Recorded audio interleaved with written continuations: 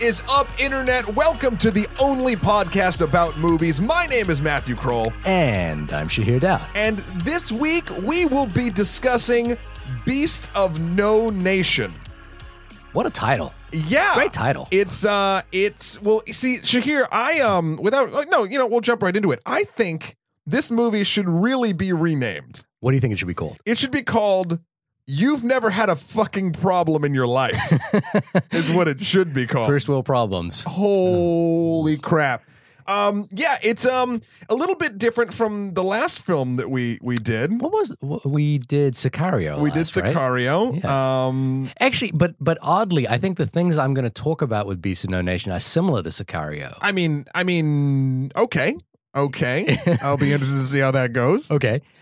And also, maybe just from a titling point of view, it's easy to get it confused perhaps with Beasts of the Southern Wild, but sure. But no, bears no resemblance. Yeah. Maybe we should talk about how we saw this film. Well, we saw this film on a little streaming service you might have heard of called Netflix. And this is Netflix's first foray into making and distributing its own films. Now that's not quite the case. Now, what happened with this film is that it was made independently for $6 million by Cary Fukunaga and a production company. I'm not sure. Well, I take it all back. But Netflix purchased the film and is distributing it simultaneously in theaters and on Netflix, and it's the first of its kind. They're making headways with this with another film as well. They're doing a sequel to Crouching Tiger, Hidden Dragon, yes, which is going to be simultaneously released in IMAX and on Netflix as well. What do you think about the whole? Before we even get into the film itself, the issues around distributing a film like Beasts of No Nation in this sort of, I think they call it same day distribution. Sure, there's a phrase for this. Well, I think more people will see it now than would have if it had just got a theatrical release, which is great. Yeah, I honestly do think that because of a movie, and we'll talk about what it's about in a minute, because of a movie of this type and this topic matter, it's not something that a lot of people, I think, and this is going to be a weird dichotomy, but I think a lot of people go to movies for escapism, especially to the movie theater. Like if you're going to the multiplex, you're probably not going to think. Yeah. Like a lot of times, especially if the movies we reviewed this past summer or anything to sort of talk about. Yeah. But like, this is a film that got me thinking a lot. And look, if you don't think a lot after watching this movie, I would begin to question if you have a soul or not, or if you're just a husk of a robotic empty shell. Let me just backtrack. I do feel like that because it had this sort of dual distribution, that more people are going to watch it, which is good. Yeah. I don't think monetarily it's going to do anything that they want it to sort of do because, Netflix, I'm sure, bought it for a certain amount of money. Otherwise, the filmmakers wouldn't have sort of gone along with it. But now major theater chains have been basically boycotting it because of the type of release. I think, AMC, Regal, and a couple others, so really only mom and pop movie theaters for the most part, and I might be forgetting a major chain that said Sure, are showing it, which it's interesting as well because it's an interesting choice for Netflix because we often think about film distributors as solely commercial entities. They're faceless. They have no agenda. It wasn't until we had branded distributors, like if you thought about MGM versus 20th Century Fox, you didn't really say, well, one made these kinds of movies and one made these kinds of movies.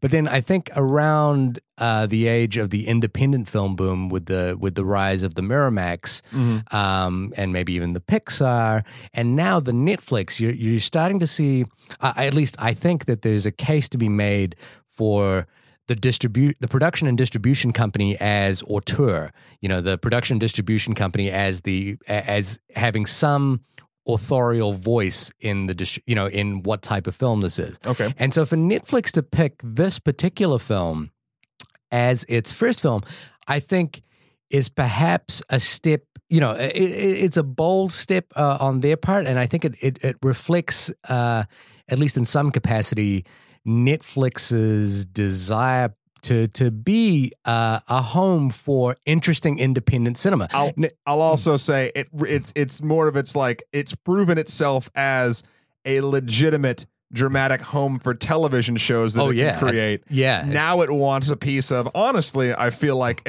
I don't have a better term for this, so to say it wants a piece of the Oscar pie. Yeah, I think there has been it's a push. Slowly on its way to its EGOT. It's going to have a musical and put on a Broadway show. And a Broadway show. Yeah.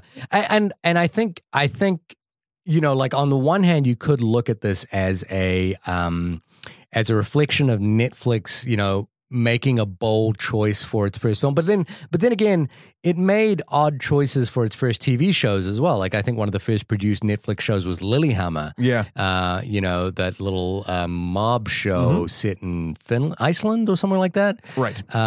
So while on the one hand it's an interesting display of choosing like a unique independent film, on the other hand, it might just be a case of Netflix just kind of throwing things at the wall, because they are, at the same time, they're also courting Marvel to distribute more films. They have their own Marvel show, Daredevil is a show on Netflix. I think they're sticking with, are they doing actual films? I hadn't heard about that. They're doing I think they're miniseries. They're looking to distribute Marvel films on Netflix as well. Got you. So I think, like unlike say HBO, which has a certain pedigree in documentary, for example, and TV shows, I think Netflix is trying to stake its claim, put its foot in the ground in terms of who they are. And and I think Netflix is doing an interesting job of branding. And again, a film like Beasts of No Nation is a really, really interesting film to stake as your first feature film. Oddly, the thing, and I think Matt Singer over at Screen Crush. It's a little late in the night, so what are you talking about? It's totally not midnight. We're totally not doing this right now. But I think Matt Singer over at Screen Crush wrote a piece about the fact, the interesting fact, which is that Netflix, which is a home cinema distribution company, primarily they're in the business of delivering content to your home. The first film they've picked as their first feature is oddly a film that should be watched in a cinema. This is a very cinematic experience. This is a very big screen experience. So I agree with that, and I would have loved to have seen it in a movie theater. Yeah. However, I do think that if I'm not talking about the money side of this, I'm talking about the people side of this. Like I said before, would you have gone to see it? Yeah, no, I honestly wouldn't have. Yeah. It would have had to have a killer ad campaign that would have cost a ton more money to do anyway, just to get me, or I feel like the average moviegoer to go see this. Like there's certain where Hollywood sort of makes its money are people that they know exactly what to market to when. Yeah. And this is something that it would be a difficult sell for a general movie going populace. Yeah, and I think the kind of genius of that approach is that, yes, it's hard to get someone to go, oh yeah, there's this, like I have this all the time, which is like, oh, there's this really good movie. I've heard great things. It won major prizes. It's got this amazing, like when we saw White God, that sort of thing. Right. It wasn't until it came on Netflix that I saw White God. It's often the case that like a film like this is like at a movie theater that's way out of the way. Right. And it's like, am I really going to spend my Friday night going out to that movie theater? And I really want to. And let's be very clear, by really out of the way, Shahir means like 10 subway stops, which for people that live in New York City are like, oh, I mean, I could do that, or I could just order Thai food and hang out here and watch Netflix. Netflix and chill, you know what I'm saying? But so for me, having look. Side note. Do not Netflix and chill with this movie. I'm going to put that. This is not a Netflix and chill. This is not the Netflix and chill film that you're looking for. But like the thing. Now there is a lot of great content on Netflix, a lot of really hard to find content on Netflix. There's a lot of shit content on it too, but I think that's part of its charm. Well, like for example, White God, that's a film we reviewed. You can go back and listen to that review.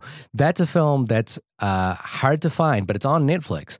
And you know, would we go out and seek this film had it not been on an easily distributable, you know, format like that? And so for me, the cool thing about this film was, you know, like I have a hard time convincing my wife to go to the movies, so, you know, Right. And it's not because she doesn't like the movies. It's because she hates film. She hates fun, like me. No. Like, Chevalier loves fun. I would say the thing about it is she works very, very long hours, very hard. And so at the end of the day, it's hard to convince her to go out and see something that you know, if I tried to sell her, oh, there's this really difficult child soldier movie playing at a movie theater 10 stops away on a subway on a Friday night, that's a tough sell. Not going to do it. Not going to do it. That's hilarious. But on last Friday night, when the movie was released, I was like, you know, we were sitting at home and I was like, hey, there's this really cool, interesting movie by the guy who directed True Detective. And you don't have to move. And you don't, you know, you're in your pajamas right now. We could just watch this thing. And we did. And would she have gone to see this movie? Now, it's not that she wouldn't have wanted, she really enjoyed the film, you know, for whatever the term enjoyment means with a film like this. But would she have made the effort to go out and see it?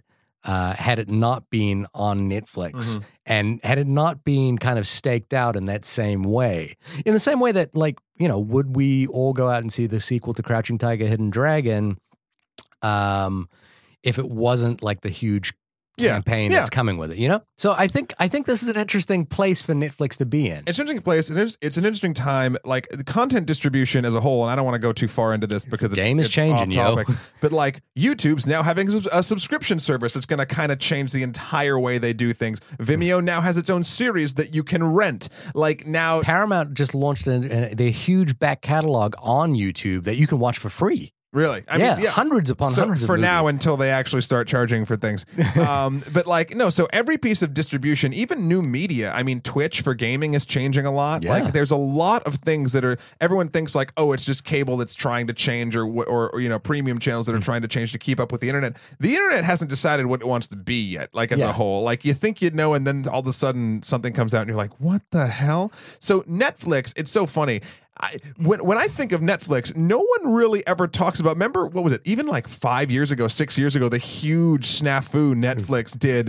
It was shorter than that, actually, when they split their company. When they split their company and they were going to do games and they were going to do like... Well, they were going to do DVDs separately to online streaming, so you would have to pay twice. And the CEO had like a breakdown and like 3 emails he sent made no sense, and like then all of a sudden... Yeah, and the worst part was that they were going to rebrand one company as Flickster, and they didn't even like secure the domain name.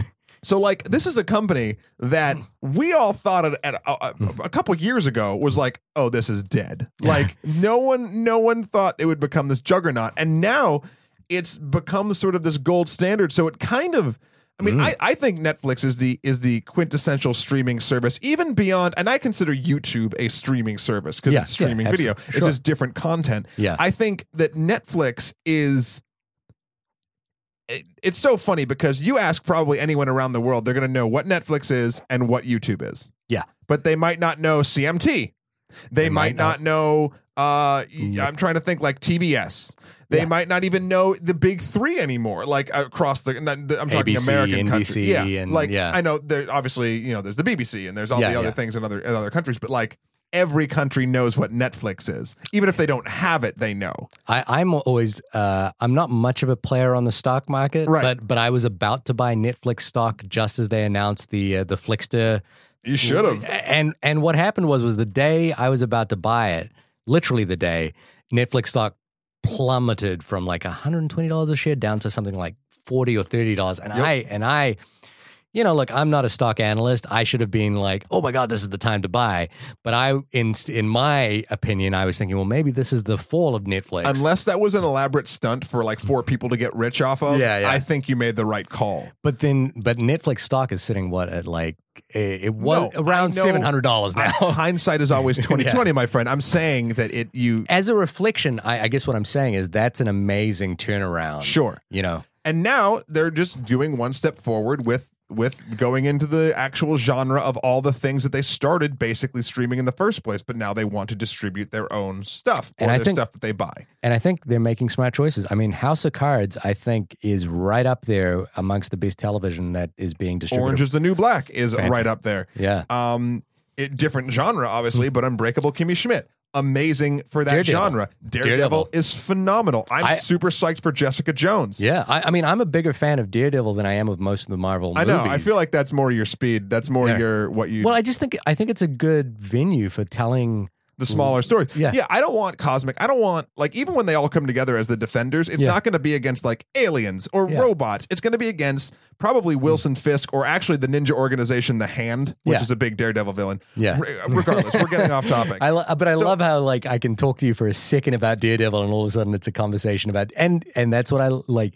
You're passionate about these things. Anyway, well, actually, and this is the last thing I'll say about this, and then we'll actually get into talking about Beast of No Nation. Yeah, we haven't talked about the film yet. It's so funny because the Star Wars trailer dropped, as we all know. I haven't watched it. Oh, really? No, I didn't watch it. Wow. Okay. So I won't say anything about it, but what I will say is everyone's flipping their shit about it. And it's a good trailer. Yeah. But I just can't seem to give enough of a fuck. Like I guess I've been hurt before. So you remember 1999? Because if I remember, like, it's so funny because like the feeling I got from Phantom Menace trailer is the exact same feeling I got from this trailer, and I obviously think this movie is going to should be leaps and bounds better. Yeah, it's got better people. The helm people care about the lineage. What are you trying to say about poor George Lucas? I'm trying to say that actually, if you really want to go back, again, I don't want to get too much into this because we whatever, we'll talk about that later. But my point is.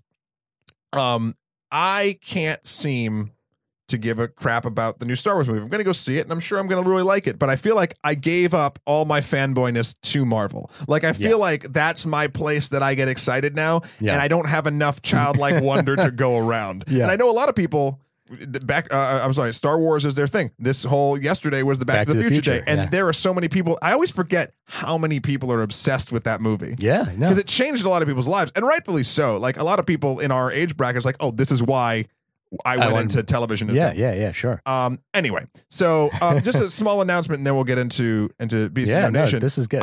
We are going to be doing the build up. We haven't decided the distribution, our own distribution, not on Netflix, of 6 podcasts, 1 hour each, reviewing each of the Star Wars films in order with different guests every time leading up. Now, this will not be something that we will replace our weekly, whatever we get around to, actual current movie reviews. This is just going to be something. In addition to. So hopefully this is kind of a makeup / sorry we've been away so long, shouldn't have left you, baby, we miss you, come back, you can blame it all on me sort of apology to you guys. And we want to talk some Star Wars with some special guests that we will announce later. This is going to be interesting because I think it's going to be I'm not the biggest Star Wars fan, but I used to be. Like the thought of watching particularly the first 3 like really bums me out. I'm really so I think there's a lot of things interesting about Phantom Menace. I think Attack of the Clones is probably the one that's going to be the hardest for me to get through. Wasn't that the bitter one? No, the second one. No, the third one's good. The third one is okay. Anyway, let's not talk about it. So that's coming up. So just stay tuned for that. It'll come across your feeds and it'll be super fun. Is there a reason that we're avoiding talking about Beast of No Nation? I don't think so. I think we had a lot to talk about and we've been away. But there are reasons why people might avoid talking about it. And again, which I think harkens back to a very smart move with the distribution that they did.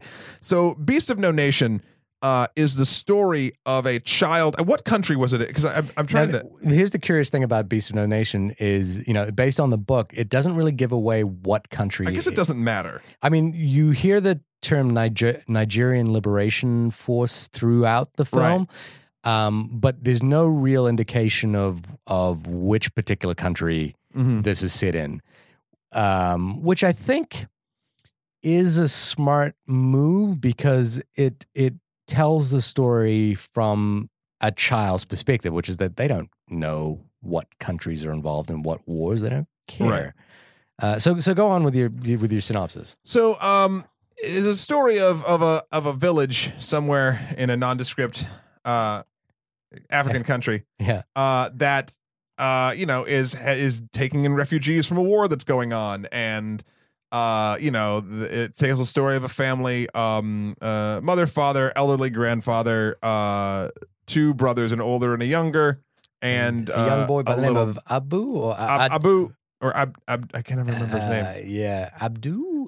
Yeah. So those call him the main kid. He Agu. That's what it right. was. Oh, sorry. Agu. And it's sort of his story, and like they butter you up pretty well in the beginning. Like everyone's happy and the family's good and like everything's going on. The father's like helping refugees come and like he's using their own land and blah blah blah blah blah. And then as it happens in these countries, they get invaded and the men decide to stay and fight for their place. They make a decision. Remember, they're in the church. The whole group goes into the whatever army is coming.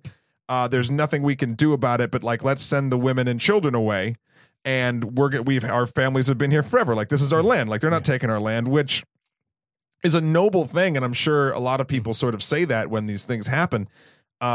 So then they send the mother and whatever away, and there's no room for Agu. Yeah. And he's sort of like borderline. How old would you say the main kid in this is? I'm really bad at picking kids' ages. I want to say 11? 10 and 12 or something like that. Something which 11 would fit right in.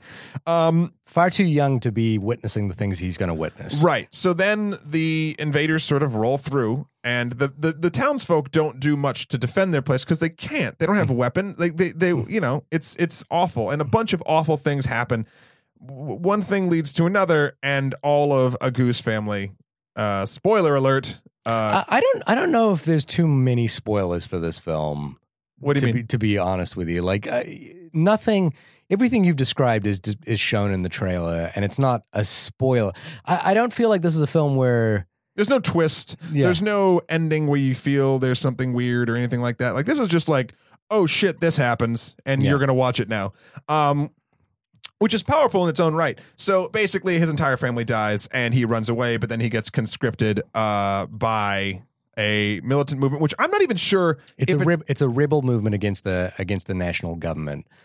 Right, but who invaded their town? See, this is something that the film did. I don't know if it did it on purpose or I'm just stupid and making excuses. I had a hard time keeping track of the different military organizations and who was doing what and why. They don't focus on this a lot in the film, but I think it actually is to the film's credit, because if you're taking this journey with Agu, right? Yeah. He would have been just as confused, I feel like, as I was. Yeah. Like something I didn't know was like, are the same people that pick him up and he becomes sort of a soldier for, are they the same people that invaded their town? Because originally, so then he runs into this other militant group. Yeah. And led by, I can't remember his character's name, but the actor, the main guy. Idris Elba. Yeah, Idris Elba, who is amazing in the film. I think he does a great job. And he basically picks up him and a couple other people, and he's like training them. He's like, I'll train you to fight the people that murdered your family. Yeah. And that's the whole pitch. And it's harder than that, but like he's not being Obi-Wan, he's being manipulative fucker. Yeah. And to continue with the Star Wars references. Kind of like Obi-Wan. Let's just make Obi-Wan was still for the light side of the Force, my friend, whereas this all day Sith everywhere in this film. So that I was confused a lot of times on who was fighting what when. Were these the same people that actually did it? Was he tricking him into doing it just to sort of get him to do I didn't know. And a lot of times I felt like, especially in the beginning, before it seemed like he just stopped caring, before Agu stopped caring. Well, again, it's that question, I think, is that if you're a child, an 11-year-old child has no political allegiance. Exactly. And I think that level of confusion I took as a deliberate choice from the filmmaker to sort of, not everything's spelled out for you, and you're just going through this kind of through the eyes of a child, and you obviously have your adult sensibilities. You're like, well, I know he's up to no good trying to train, because he's training a fucking child soldier, but at the same time, like, then they do this thing that kind of makes Idris Elba sort of Idris Elba. Yeah, he toes that line really, really well up until a point, of course, where you can kind of see in the situation that he's in, there is some charisma, at least, to his character, enough to make you want to go, enough to, you understand why he's the leader of something. Yeah, and the problem is, it's not the problem. The central conceit of the film wants you to protect Agu. The audience, you want to look after this kid. You want him not to be in this scenario. You don't want any of these kids to be in this scenario. Yeah. So anytime a character comes along that might offer some solace, some protection, you kind of wonder, well, maybe this guy is okay. And Idris Elba's character, I mean, you do know right away, even just from the marketing, that this is not a good man. Yeah. But you start to wonder if he's the best bad man in a shitty situation. Exactly. And though his sensibilities are entirely warped and wrong, at least does he see this as he's rescuing the kid, or is he just using the kid? Yeah, and also, when if you compare it to the encounter that the family has with the military at the beginning of the film, which is completely indifferent to their lives. Yeah. It's a flawed argument at best, and this is the argument that some people had. This is going to be a long a very divergent analogy. Hold on, I'm just going to crack this beer. No, but it's the philosophical argument for slavery in some respect, which was that slavery at least had a vested economic interest in protecting your property, and that's fucked up. Yeah, exactly. And it's a poor argument, but essentially, if you compare the way that Agu and his family are treated by the rebels, who have no interest in keeping these people alive, you could argue, wrongly in my opinion, and flawed in many ways, that at least the commandant, played by Idris Elba, has a vested interest in protecting Agu. So it might be Stockholm syndrome on my part, but you kind of go, well, at least he is trying to protect him. Of course, he's not, and he's the worst human. He's possibly one of the worst human beings on film. But I don't know if he's trying to protect him. I think he might see it, his character might he see sees it that way. That. Yeah. So it's hard because you kind of question back and forth. And again, I go back to, you're kind of in Agu's shoes at this point, and you don't know if he's... Yeah, you have to, and you could argue one of the from a classical cinematic point of view, one of the structural problems of this film, and I put the word problem in air quotes because it's not a problem, it's just perhaps an issue that some people, myself included, had some problems with this film, is that Agu has very little agency in the film. He makes very few choices about his propulsion through the story. Now, that is a problem for a cinematic experience, but we're talking about a child soldier who's 11 years old being thrust into the horrors of war. I disagree with the beginning of that. I disagree. I think he had a lot of moments that change him for the worse and are sort of character twisting moments. Now, there's no. I'm not saying that those moments don't happen. Right. I'm saying whether he makes active choices to make a decision one way or the other. I think what happens is that events happen to him and he can only respond in the most sort of well, I just need to keep moving forward. It's not right, but that's still choice. And I know it's a child soldier. It's an insane choice for a kid, but I think that's the point. There's and that's what I mean when I say. Let's move on. So he becomes a child soldier and he's working with them, whatever, but then he hasn't killed anybody yet. Yeah. And they do this sort of guerrilla warfare on a convoy. Yeah. And they take the prisoner out, and then the commandant makes Agu kill him. Yeah. And at first, the choice of the weapon was the most ridiculous thing. He's like, oh no, that gun's too big or whatever. No, he can't carry that gun. Yeah. He gives him a hatchet instead of a pistol. Yeah. And his buddy, what was his buddy's name? Stryker. Who was a silent child who apparently had been through some shit. Although, didn't he talk in the beginning and then he stopped? He was yelling a lot, yes, sir. Yeah, I think that there's a few moments. And there's an interesting dynamic played where, again, it's that Stockholm syndrome kind of phenomenon, which is where Stryker... There's some suggestion, I think, that Stryker feels betrayed by the commandant or angry at Agu for, becoming the commandant's new favorite. Yeah, usurping him in his place. But again, this is a horrific situation. Yeah. And so I guess, one of the things that I think is kind of interesting about the film is that, to me, I think it's a very effective piece of cinema. I think Cary Fukunaga. I'm gonna butcher his Butcher name. that name. Fukunaga is a remarkable filmmaker. I think he is. A remarkable filmmaker in the making, even though this is like his third feature film, and he directed. He can just be a remarkable filmmaker. It's fine. Well, I guess the thing is, for me, I haven't seen Jane Eyre, but I've seen Sin Nombre, and I've seen this, and I've seen True Detective. Which season of True Detective did he do? Season 1. Oh, okay, so good. The good season. I think he is. I'm not entirely convinced of his storytelling prowess. True Detective, I was a little disappointed by the ending. Yeah, it got to that real quick.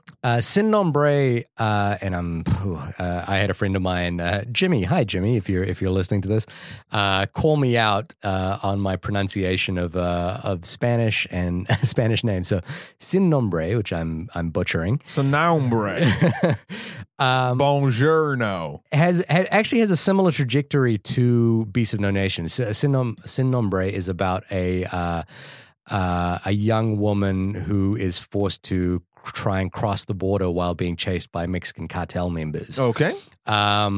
It's a very, very good film. It's a very, very smartly made film, and that's the one thing you can say about Cary. Well, you can say many things about him. He's a very, very smart, gifted filmmaker. Mm-hmm. I'm just wondering if he hasn't quite necessarily found a story which exploits his talents as a director. He's an excellent director. But like you and I were talking earlier, I think one of the things that happens when you get to a level like Cary Fukunaga's is one of the things that distinguishes you is your ability to choose material. Sure. And I think the material, and all the material he's choosing is really good. Like, it's really interesting stuff. Like, True Detective is really fascinating. Sin Nombre is really fascinating. Beast of No Nation is really fascinating. But does it deliver on a story level? And that's the thing for me that I kind of am curious about with this film. Hold on. So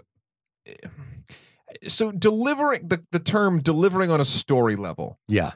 I think that means different things to different people because, okay, let's everything, there's like only 7 stories and there's the classic arc of the hero's journey and blah, blah, blah, blah, blah. But let's look at a film real quick. Like, so this movie, you see a character's change and not grow for the better, but like grow for the worse or change for the worse in Agu. And again, like you said, the choices are do this or die, but it's a lot of that, and he chooses to do the things, which is because he's a child, of course.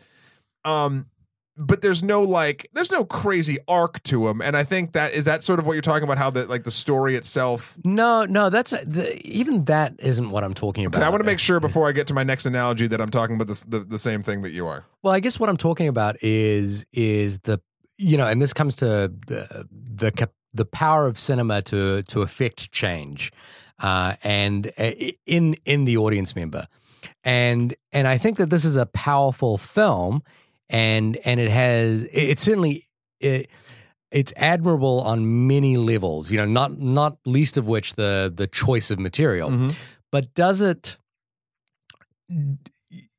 it akin to taking medicine? You know what I mean? Like, is it kind of one of those films where you go, well, this is good for me because it makes me think about a lot of things, but does it actually, compel me and move me in the way, I'm trying to think of a war film that I think The Hurt Locker is a really good example of a film that is using a war narrative to create a real change in a story. So move you as in like the characters and their struggles? Because here's the thing I will say about this. It's the situation is what gets you in Beast of No Nation. It's not particular characters, and the actors do great jobs in their amazing roles. Work, yeah. But it's not like. But is it like taking medicine? This is the opposite. This is the opposite, but true to the same. This is sort of my analogy. I'm going to modify it a little bit. The Martian. Which I haven't seen. Okay, so this is no real spoiler for you, but wait, they go to Mars? I know, right? Oh my God. Matt Damon's character has no arc. Right. I mean, if you're talking about a classic story of it, like the main character of the film is supposed to go through changes and do whatever. Yeah, I'm not even sure if that's what I'm talking about. Okay, but I'm getting it. So, but the movie isn't about Matt Damon's character. Right. Might be super mild spoiler, but the movie is about the feeling of having a greater cause for humanity than just one nation sort of having to deal with a thing. And I think that's an interesting story. Yeah, sure.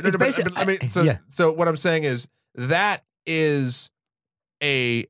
movie, The Martian, is designed to give you that feeling of, look what we can accomplish when we work together nonsense. Like, that's kind of what it's going for outside of its whole big thing. Right. This film is basically saying, with similar ways, just with a much harsher, different topic matter, look what happens when you're not looking. Yeah. And that, you're right. The Martian is also medicine, but it's flashier medicine. Sure. And sexier medicine. It's a medicine with a spoonful of sugar. Yeah. And this is just take your fucking Epicac and shut the fuck up. Yeah. And that's not to say that it's so weird to be like, I enjoyed watching this film. Yeah. I enjoyed what this film did to my brain. Yeah. Certainly. Beasts of No Nation. Now we're back to that. So it's this type of filmmaking where story, the narrative and the story is only in service of the emotion that it gets across and the things that you then think about because of it, and not just to tell you an amazing story that sticks with you because of the characters. It's the situation. And you have narratives of all different types. There's some movies that do it all. There's some that only do a few minorly. But a lot of the ones that only do a couple of these things, I feel like are in the opposite end of the spectrum than Beast of No Nation. I feel like in that case, it's a fun character. Guardians of the Galaxy. Great. I'm going to bring it back to Marvel. Great character piece. Super fun. Do I really give a shit about the galaxy? Yeah. Not really. Yeah. And this is the opposite spectrum. This is the opposite. This is, okay, there are these characters and the actors did a great job. They did a great job at portraying a situation, but I don't particularly remember or care about the characters. I care about, fuck, child soldiers are a real thing. Fuck, there are people like this commandant. Like, that's huge and heavy and weighty. And so it's interesting because you very rarely see that sort of story being told. And you know, like, this reminded me of an experience I had. When I say experience, I read a book. This is first world. This is like my experience of the world is books and movies. So you know, fuck me. But I read a book called Genocide, which is a great title for a book. But it was about Shahir knows how to party. Yeah, boy, do I love fun. It's about a guy by the name of Raphael Lemkin, who was the person who got the UN to recognize the term genocide as the mass killings of a group of people based on race, sexuality, or a number of issues, you know. Just a mass of people based in a group. Yeah, based in a group. And the book was amazing because it basically detailed how Raphael Lemkin became kind of like this crazy old guy running through the halls of the UN, grabbing whoever who would listen to him to talk to them about genocide and what happened in the Holocaust. And he's basically like shaking people, trying to say, what are you doing? There are millions of people dying, and you're just walking through these hallways as though, you know, and everyone's debating what does the word genocide mean? We saw this again in the Rwandan genocide between the Hutus and the Tutsis, where like the United Nations couldn't decide whether the term genocide applied to what was happening, and based on their inability to make that decision, you know, weren't able to intervene. Right. And, you know, like Bill Clinton talks about it as the greatest misstep of his presidency was that he didn't intervene in Rwanda. And so, you know, I guess what I'm getting at with all of that is that if this film offers some perspective in any way, shape, or form, its perspective is, hey, there's this thing happening over there, and it's fucking awful, and it's children being killed. You know, and I did this thing, which is I looked up children killing, children killing. That's even more horrific. There's a website called warchild.org.uk, which has some basic facts about about child soldiers. You know, and one of the top two things that I think will horrify anyone.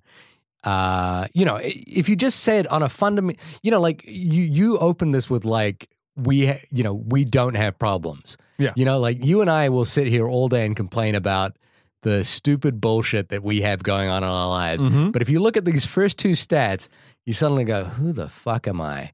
And the first, and this is like, you know, liberal first world hipster bullshit, but you know, our perspective. Look, I'll be the first to say that bad feelings or things going wrong in quotes in someone's lives are this is a weird part to say, but are truly relative. Yeah, like because you only can be as relative to your own experience. But a logical person can look at the things that you're about to read and be like, oh, shut the fuck up, me. Yeah, like it's very humbling and very sort of like.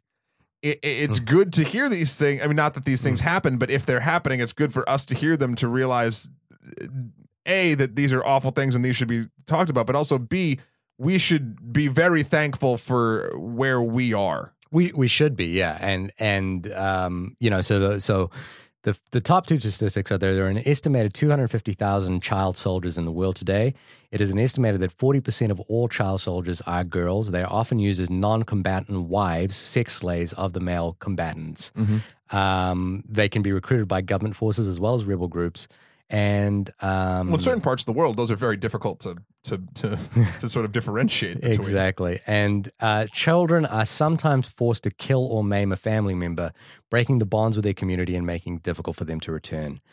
I mean, yeah, look, this film, I think, does an amazing job of artfully showing us a world that we don't often see. And I would struggle to think of many other films that tackle a subject like this. You know, so there was a book by Dave Eggers a couple of years ago called What the What, I think it was called. I haven't read it. I'm a fan of Dave Eggers, but I haven't read What is the What, which is an account of a child soldier. And it's written by a child soldier who grew up, who managed to make it out and grew up in America. And you know, watching Beasts of No Nation reminded me, I was like, oh, I do want to read that book. Mm-hmm. And I'm not you know, like I'm a very guarded activist. I don't, you know, march and rally. I don't, you know, like I try to keep to my business to myself, right, kind of thing. And I sometimes wonder, is that, you know, a good thing? I should be more participant in the world, kind of thing. And what Beasts of No Nation, for all that I just said about whether its story offers perspective, if anything, the fact that it exists and it's made and it was distributed in such with at least some fanfare by Netflix is a demonstration of the power of this film, which is that it highlights something that is not often seen on screen. And if that is anything, that's a testament to the power of cinema to bring about change by showing you things. Yes, by increasing knowledge, awareness, and a thing of a problem.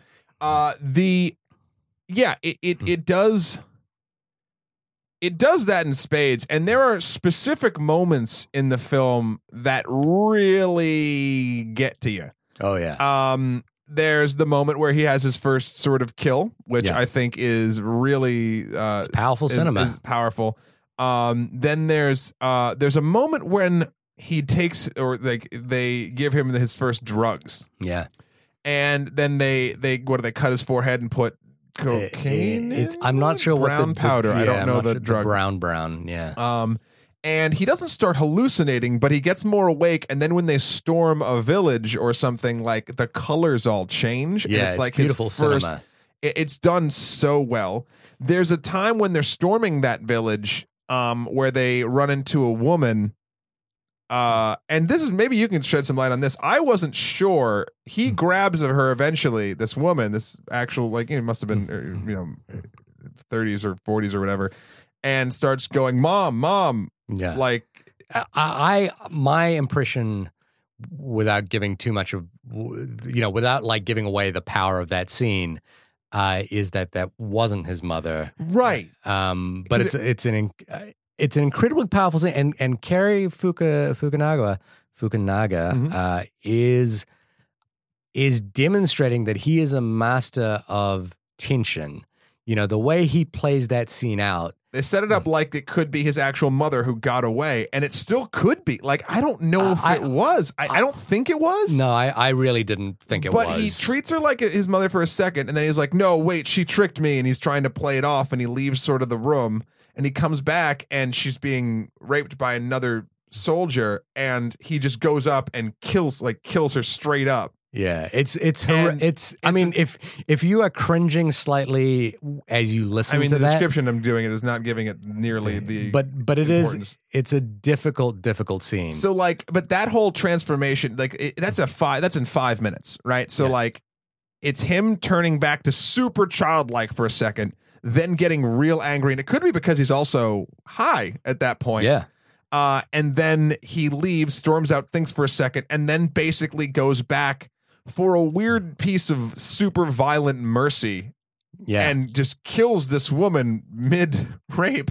Oddly, I think it reminded me of Martin Sheen in Apocalypse Now a lot. You know, like basically that whole scene and the way that scene is played out, and the way a lot of scenes are played out, particularly later in the film, is kind of about the madness of war. Yeah.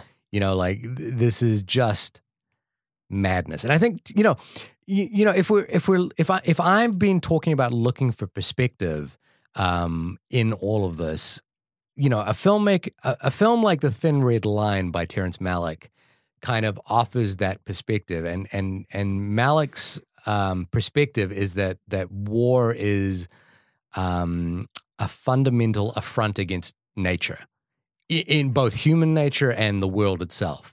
And I think that's what The Thin Red Line was really about. And I struggle to think what Beasts of No Nation was necessarily about, other than what we just described earlier, which is that it does highlight an area that is very unseen. Obviously, it's shining a light on things we haven't seen, but something that I find very interesting in this film, that you could go from the actual narrative in the movie to actually the narrative of it being released, is...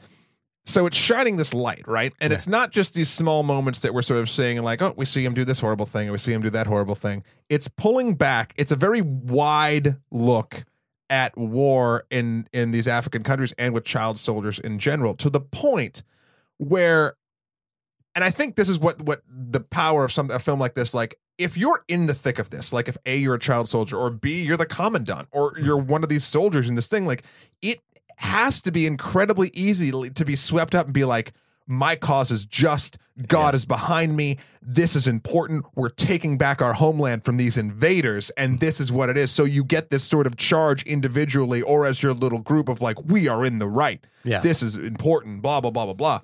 But when you pull back and you see the bigger picture of all of this stuff, the further back you pull, the more ridiculous and sort of the things you just said, the more insane and just totally irrational war in general sort of seems, to the point where, again, this is a spoiler alert, but in the film, the platoon, the commandant and Agu and all them go to the headquarters of the general or whoever that they're following, and they're not treated very well. And then all of a sudden the general, because political things are shifting, who was using this commandant and all of these children soldiers to get his shit done, all of a sudden when light is being shown on what's happening, he then distances himself, firing the commandant or promoting / demoting him to a place of non-combat nonsense and giving his platoon to someone else to probably get rid of. Yeah. It's basically saying, even in this world, like, oh shit, once people are looking, we can't do this anymore. Yeah. And that was a sort of weird, cool, meta-breaking moment for me, because I'm like, oh,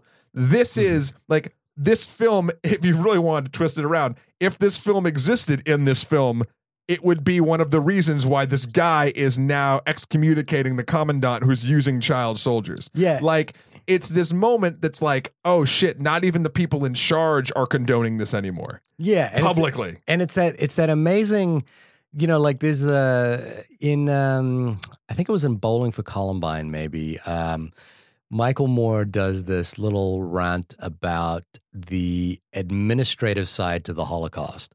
And, there's this well-documented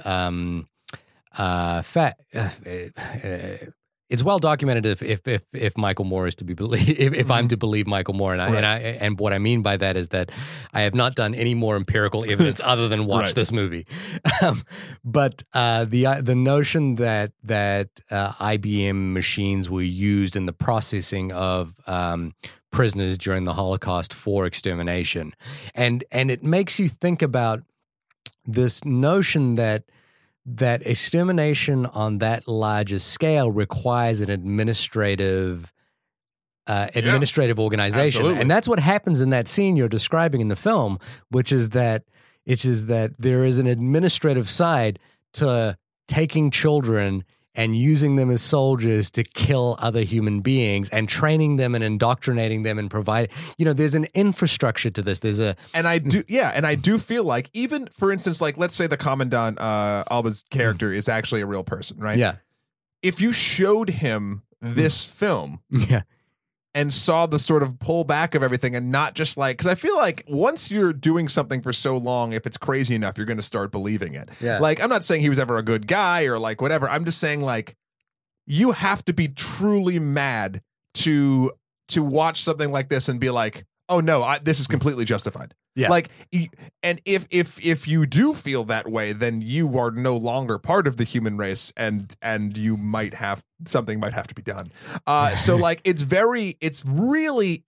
a super interesting sort of psychological experiment. Whereas you have these small pieces, and if you're looking through tiny cracks of things, lots of things can be justified based on your own moral or whatever beliefs. Yeah. But the second you actually see a true big picture, your ignorance no longer saves you, and you have to make a hard choice whether or not you're a human being. So like, that's where I think this film really shines. And I think that moment with him getting sort of fired is the real crucial moment in the film for me. Yeah. I know more stuff happens, and then you sort of see a downward spiral of the entire thing more so. Yeah. But like, that was what it was sort of leading up to, and then the rest was just sort of like this horrifying gravy to me. No, that I think that's a really great point, and it's what you've just said is making me rethink the film in some part, and maybe this is a film. It's going to be hard to get people to watch it twice, but I think on a repeat viewing, if you're thinking about it in those terms, I think it could be a very rewarding experience. To revisit, it like I say, it will be very. I would have trouble getting someone to revisit this film, but yeah, I agree. I think that's a really good point. So like, I think overall, I don't want to keep going and giving too much away, and I think we've kind of covered the film and the topic matter. I would unequivocally recommend watching this, especially with the way it's distributed. Like, I think there's no reason you shouldn't watch this. You should watch it when you're in the sort of right mindset to watch it. Like, don't go in wanting a comedy and watching this movie. It's so impeccably made though as well. It's so it's crafted with such a degree of artistic control, I want to say, or artistic ability. Mm-hmm. That I do almost wonder that, like, like sometimes, when you say you have to be in the right frame of mind to watch something, it's because, there are going to be like inherent flaws. Yeah. This is a case where you have to be in the right frame of mind just to watch that particular story. Mm-hmm. But I think that's the point, is that these kinds of stories are the kinds of films we want to see, or we should be seeing. Right. Now, does that make the film akin to medicine? Does it make it akin to taking your medicine? And not all cinema should be this way. Yes, but also, you're right, not all cinema should be this way. But in a sense, why does medicine exist? To make us better. There you go. And if cinema has the capacity to make us better, then I think Beasts of No Nation is a good example of that. Yeah. Now, will it affect change in the world? Will it actually get people to make real changes? I don't know about that. Maybe. And perhaps you could make the argument that a more impactful narrative might do that, but it might not. It might not as well. It might just, like a more impactful narrative. Might take away from the big picture. That they're trying to do. Another film I'm thinking about in the opposite spectrum is David O. Russell's film Three Kings, which I think to me is a really entertaining film that uses the war and the horrors of war as its backdrop. Now, does that film affect change? I don't think so, but I'm really entertained by that movie. It makes me relive the time my lung collapsed. I'll tell you that. Yeah, well, the scene of sepsis. Yeah, that was actually, me. Interestingly, I once read about the making of that film, and I read that this was because I was an extra on. It's a funny story. I was an extra in a film called Freddy Got Fingered when I was living out in L.A. That's right, with Tom Green, and Daddy, would you like some sausage? And I decided to read up about all the people that were going to be working on the film, and there were. It was my first time on a film set, and I wanted to find out who's who of and what they did. Yeah, and the I believe it was the special effects makeup person from Three Kings was also the special effects makeup person on Freddy Got Fingered. And I read in my research for being an extra, I might be the only person who researched the filmmakers on being an extra. Sure. The guy or woman, it's been a while now, who did the special effects makeup might have been arrested because they were unsure if they'd used a real cadaver in that sepsis scene from Three Kings. That's a long aside, but it just reminded me. I wanted to just touch on one other thing that I was thinking about. Cool, you got 4 minutes. Very quickly. When I watched this very soon after I'd watched David Simon's show, Show Me a Hero. David Simon is the creator of The Wire and Generation Kill. And Show Me a Hero is streaming on HBO Now or HBO Go right now, and it's about the housing crisis in Yonkers. Excellent show. And the reason I thought about it was I read this review of Show Me a Hero a couple of years ago, which quoted Elia Kazan, who was talking to Michael Cement in 1973. And this review basically said, Elia Kazan said, I feel that today filmmakers who make films that have a social significance make metaphors. They say it's a Western, but it's really about Vietnam. And I think he was talking really there about Bonnie and Clyde and maybe a couple of other films. Or it's a gangster story like The Godfather, but it's really about the difficulty of speaking the truth in America. In other words, they make substitute pictures. And what Kent Jones was really talking about in that review was the thing that made The Wire amazing was that it wasn't a metaphor. The thing that makes Show Me a Hero amazing is it's not a metaphor. It's about something that's happening right now. It's about something that directly affects people today, and there's no metaphor to it, which is what I think Elia Kazan was getting at. A layer of displacement, a layer that keeps us from the actual issue.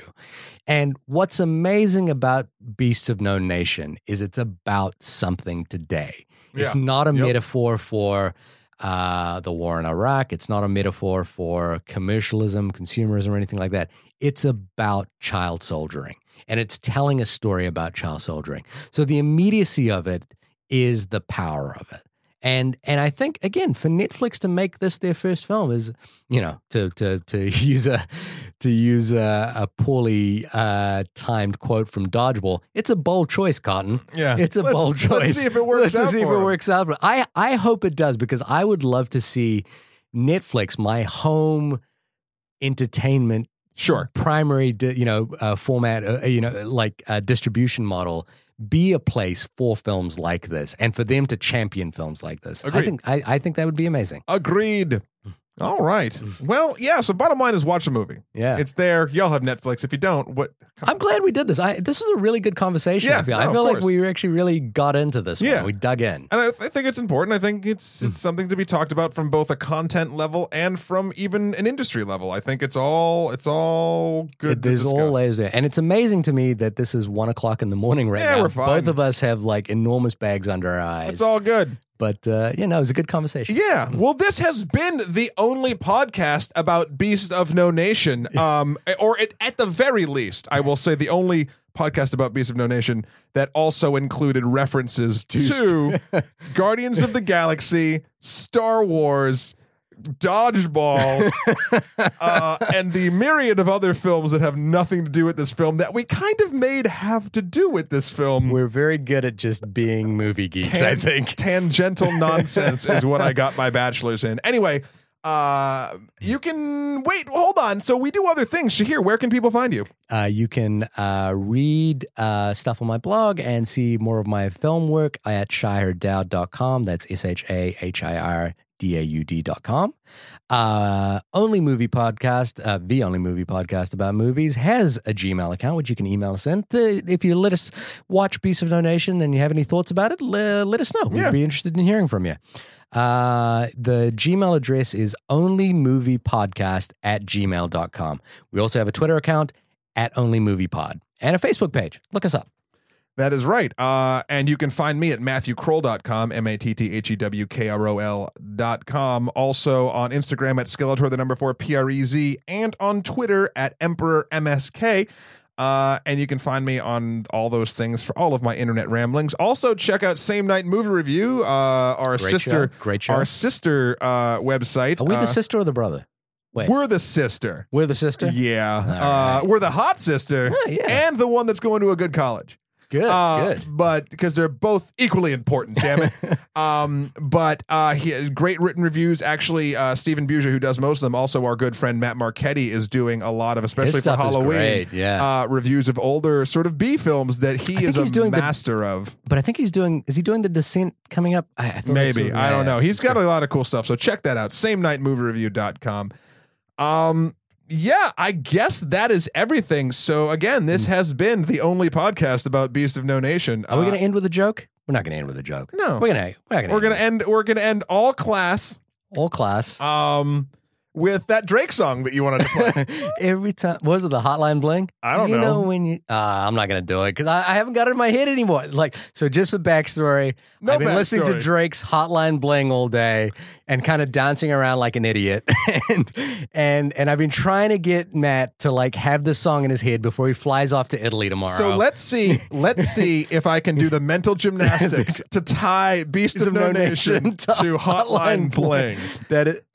Okay, so if it's a movie about child soldiers, it's made. Oh boy, don't go down this road. So it's made so we start thinking about things and not just glossing over stuff. And perhaps a lot of people should be told to watch this movie and be told about the problem. And perhaps there's a hotline.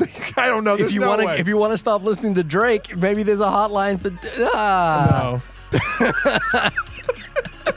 Good job. Anyway, yay. All right, till next time, guys. Thank you. Keep watching.